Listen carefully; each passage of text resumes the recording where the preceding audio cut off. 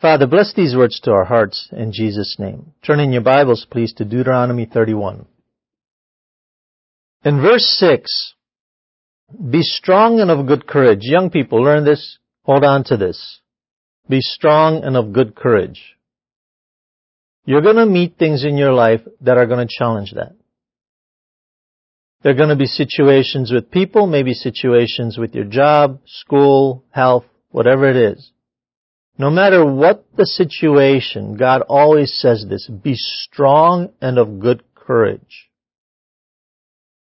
Do not fear or be afraid of them, for the Lord your God, He is the one who goes with you. He will not leave you or forsake you. It is possible in those times when you need to be strong and have good courage that you feel like God is distant from you. He's never going to be distant from you. It is an impression that we get that's often based on our circumstances and our response to those circumstances. God calls you the apple of His eye. That means literally you're the little man in God's eye. Now consider what that requires. If you saw the reflection of God's eye, you'd be looking at you. That's what He's saying. That means that His attention is so closely on you that you're actually reflected in His eye. So when He says, I will never leave you nor forsake you, He's saying, you will never leave my complete attention. You will never lose that. I will never stop thinking about you. I will never stop considering you. I will never stop helping you. I will never stop being there for you. I will never stop my relationship with you, and I'll never stop being active in your life. Now, it would be really impossible for God to stop being active in your life. Do you know why? Because He lives inside of you. It's like saying, I can stop interacting with the things on earth. Well, how am I going to do that? I'm breathing, aren't I? He lives inside of you. There's absolutely no way for Him to stop interacting with you. There's no way for Him to stop being faithful to you. Because that's His nature, and that's where He is. You're going to find things that are going to scare you if you let them. God says, be strong, don't be afraid. Now, what does it mean to be strong? God called Abraham strong. In Romans 4:20, it says, he did not waver at the promise of God through unbelief, but was strong in faith, giving glory to God. Being strong is not that you have a lot of ability in yourself. Usually people who trust in their own ability, they're the weakest of the bunch.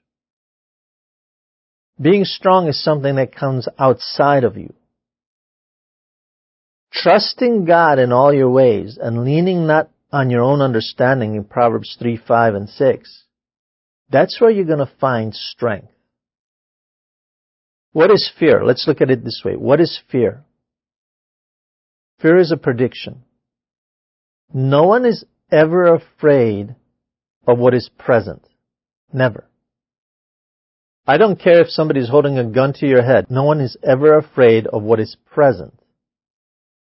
What we're afraid of is our prediction of the future. Somebody's standing there holding a gun to your head. It's not the fact that they're holding a gun to your head. It's your thought, what's he going to do next with this? That's what's scaring you. Fear is always a projection into the future. But you don't have to worry about the future. God has that all in His hands. The Word of God says that He knows the end from the beginning. Everything is set as far as God goes. He sees the whole thing. He knows what's coming. He knows what is. He knows what was. He has everything planned out. And there is absolutely no way anything can happen to you that He does not give the okay for. I remember reading the story of a soldier in Iraq. He said he could hear the bullets coming at him. Because when they're shooting at you, you can't actually hear the bullets. That's what the soldiers say. And you know where they're going by the sound. And he said the bullet was coming right at him. And then the bullet went right around him. And then it continued behind him. What happened there? God happened there. Nothing could happen, even if it was a bullet coming at this guy, that God did not have in control. God said, you're not going to be shot today. Not going to happen. Doesn't matter what they do. They can throw a missile at you. It's not going to hit you today. In the first Iraq War, there was a Christian. God told him in the middle of the night, take a walk. Kind of an odd thing to do at 3 o'clock in the morning, but that's what God told him. So he gets up out of bed, he takes a walk. He is in Saudi Arabia. While he is outside of his barracks, an Iraqi missile comes and lands on top of the barracks. The only Iraqi missile that actually hit its target. This guy wasn't there. He would have been, but this guy wasn't there. Why? He had nothing to be afraid of. God was taking care of him. God taking care of you is a very practical reality. Years ago, I was at a restaurant with a bunch of missionaries. And God told me, give this guy $5. You can tell how long ago that was because you could buy lunch for $5. And God told me, give this guy $5. And I said to God, I'm not sure if I have $5. He said, you have 15. Give him $5. I looked in my wallet, I had $15. I gave him $5. I said to God, I need that back today because I got to go somewhere and I need the gas. By the end of the day, I had that $5 back. Somebody just up and gave me $5 clear out of nowhere. You see, God always takes care of you. There's never an instant when God doesn't take care of you. Fear is a prediction of the future, but the prediction is never based in reality. It's always based when I look by sight at my circumstances. Nothing can touch anyone that God does not permit. If God permits it, then it's for our sake. 2 Corinthians 4:15. There's never a time when you have to be afraid. God is extremely intimate. He's extremely concerned. He's extremely active. He is extremely in control, all the way to controlling the path of a bullet. He knows exactly what's coming. He knows when it's coming. He knows how it's coming. He knows who's involved. He knows what's going on. And you never have to be afraid. In Psalm 64, it says that people may plot against you behind your back, but their own plotting will turn on them. You never have to be afraid, even if you're not aware of what's going on. God is. And God will even take care of you when you're completely unaware that you need to be taken care of. There's never a time that you have to be afraid. There's always the opportunity and the ability to be strong and to have courage. Courage is simply, I trust God. That's it right there. I trust God. That is courage. Sometimes people think, well, courage is the ability to put your fear aside. And how are you going to do that? You have to trust something in order to put your fear aside. We Christians have the ultimate source of courage. We can trust God and know that He's going to come through for us because every promise of God is faithful. Every promise of God, God says, yep, I will absolutely do it for you. If I promised it, I will do it for you. You never have to worry about it. Every promise of God is a good promise. And you live by the promises of God. So when I have the promises of God, I can just turn to a promise and I bring it to God and say, God, this is your promise. This is my situation. I need your help. And God says, yep, sure enough, I will do it.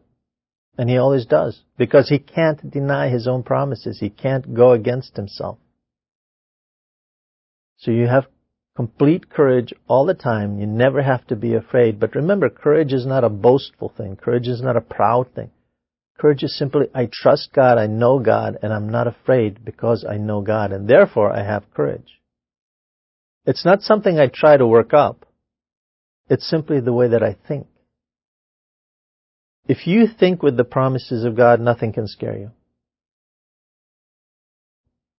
If you start looking around at your circumstances, then you'll be nervous.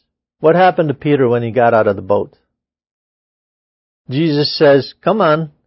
He says, if this is you, God, one time Peter wasn't presumptuous. If this is you, Jesus, bid me to come. Jesus said, okay, come on. He gets out of the boat. He's doing great.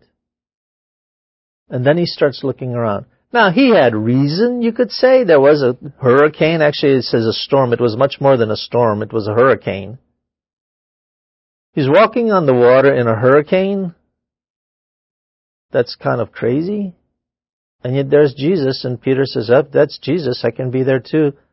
He gets out of the boat with him, and then he starts looking around, and the natural thinking kicks in. Wow, this is a storm. This is water. These are waves. I'm walking on this. This doesn't work. And he starts to sink. Before anything else happens, Jesus grabs him. Even if you doubt, He takes care of you. Even if for a season you stop believing Him, He takes care of you. He will never leave you nor forsake you. There's never a moment, not even in failure, not even in sin, that God will not take care of you. Because He is faithful. He loves you beyond your mistakes. He loves you beyond your sin. He loves you beyond your weaknesses. Those are not issues to Him.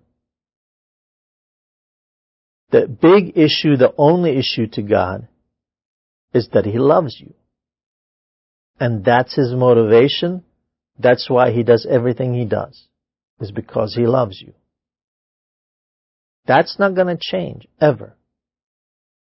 Now, the thing about fear, and we see this in 1 Samuel 13, and starting in verse 6, Israel was facing the Philistines, and Saul was king at the time.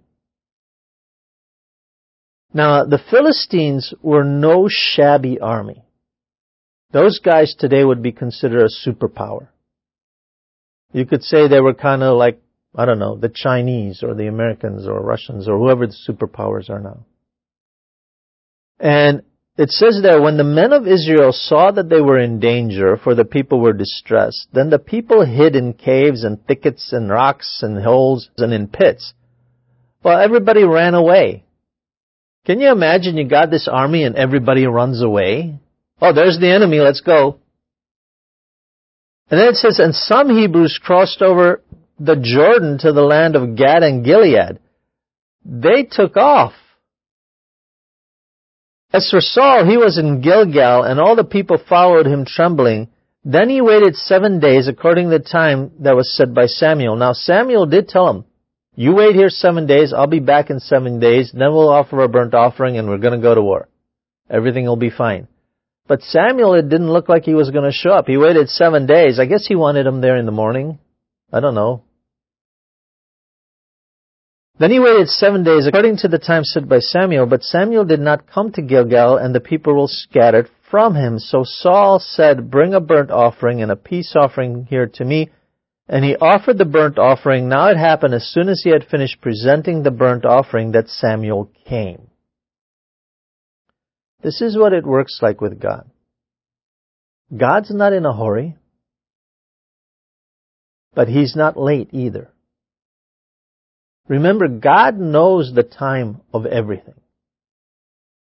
The fact that I don't know when something will happen, the fact that I don't know how something will happen, the fact that I don't know if it'll come through, of course it'll come through. He said it, but we're kind of funny this way. We'll say that to ourselves anyway. Well, will He really do it? The fact that things aren't working according to my plan and my schedule doesn't mean that God has left His plan and His schedule. My plan and my schedule mean nothing in the plan of God. Remember that. My plan and my schedule mean nothing in the plan of God. So, Saul makes this offering. He was not supposed to. It was not his place. It was Samuel's place. And Samuel came right after he finished making it. Sometimes God will come right after we think he should have come. Well, you should have come because I wouldn't have been afraid, is basically what they're saying.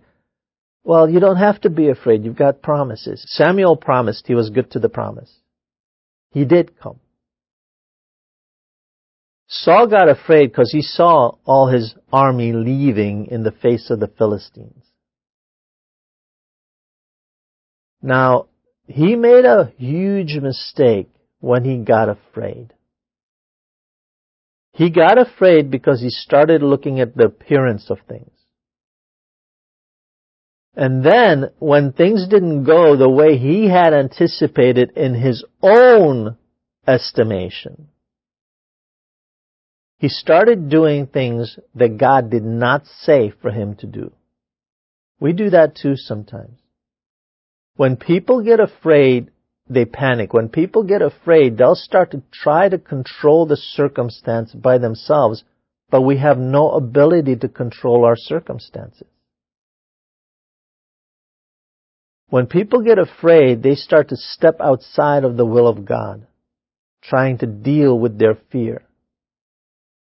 And that can really trip them up. That event right there was why Saul lost the kingdom. Because he would not obey, and the reason why he would not obey was fear. God says, don't be afraid. Just do what I tell you. Don't be afraid. The promises are for you. Don't be afraid. The relationship with God is there for you. Don't be afraid. Prayer is there for you. Don't be afraid. Whatever you do, don't be afraid. Fastest way to make mistakes is to be afraid. Don't be afraid. You don't have to be. Because you don't have anything to worry about. In 1 John 4:18, it says, there is no fear in love. Well, God is love. And He says many times over and over that He loves you. Well, 1 John 4:8, He is love. And so, perfect love, that's mature love. It's not that it's faultless love. It means mature love. Mature love casts out fear. Why? Because mature love looks away from itself. Fear is a product of self-orientation. What's going to happen to me? Mature love looks away from itself. And in mature love, the number one commandment is to love God. In mature love, we're going to look at the one that we love. If I'm looking at Christ in my circumstances, His ability, His promises, His faithfulness, it doesn't matter what happens. Because He's the one who's going to control everything. So I won't even see fear. I won't even see the situation. I may be aware of circumstances, but I won't accept that those circumstances can do anything to me whatsoever, because they can't. We're in Christ. Christ is in us. Nothing can touch us. I don't care how bad it is. We're in Christ. Christ is in us. Nothing can touch us. Now, tell me, what is bigger than God? So what can touch you? If I love God, if I have mature love, if I let Him love me, and then I love Him because of it, then I'm going to keep my eyes on Him. And I may be aware of my circumstance, but it's never going to be an issue. It's never going to be my focus. I may have to deal with things responsibly in the practicalities of life, but that will never become my focus. In mature love, you're going to have complete boldness and courage and no fear.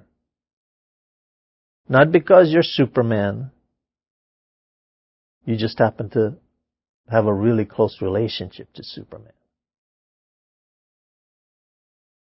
In Romans 8:29, He who did not spare His own Son, but delivered Him up for us, how shall he not with him freely give us all things?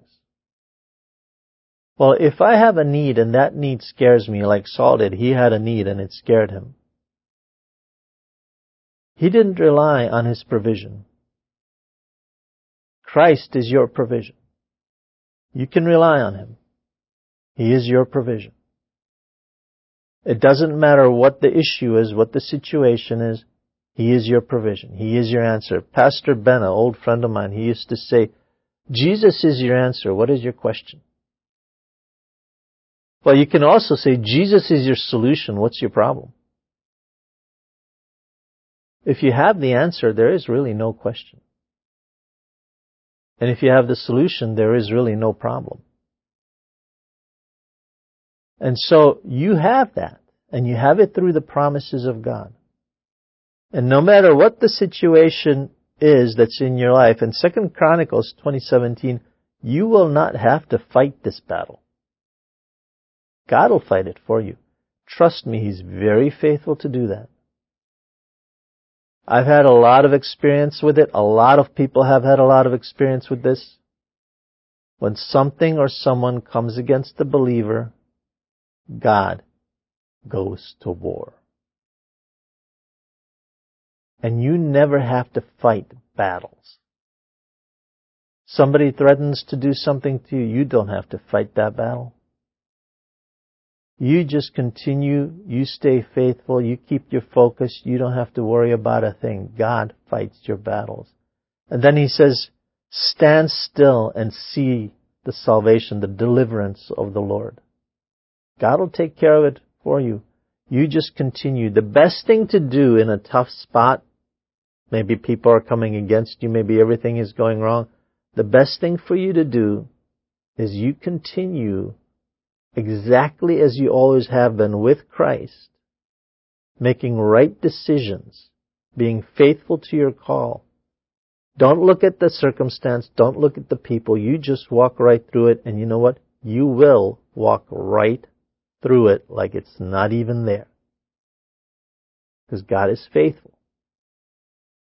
Where you get in trouble is if you start looking around at the circumstance like Peter did. But even when that happened, he was faithful. He's going to be faithful to you.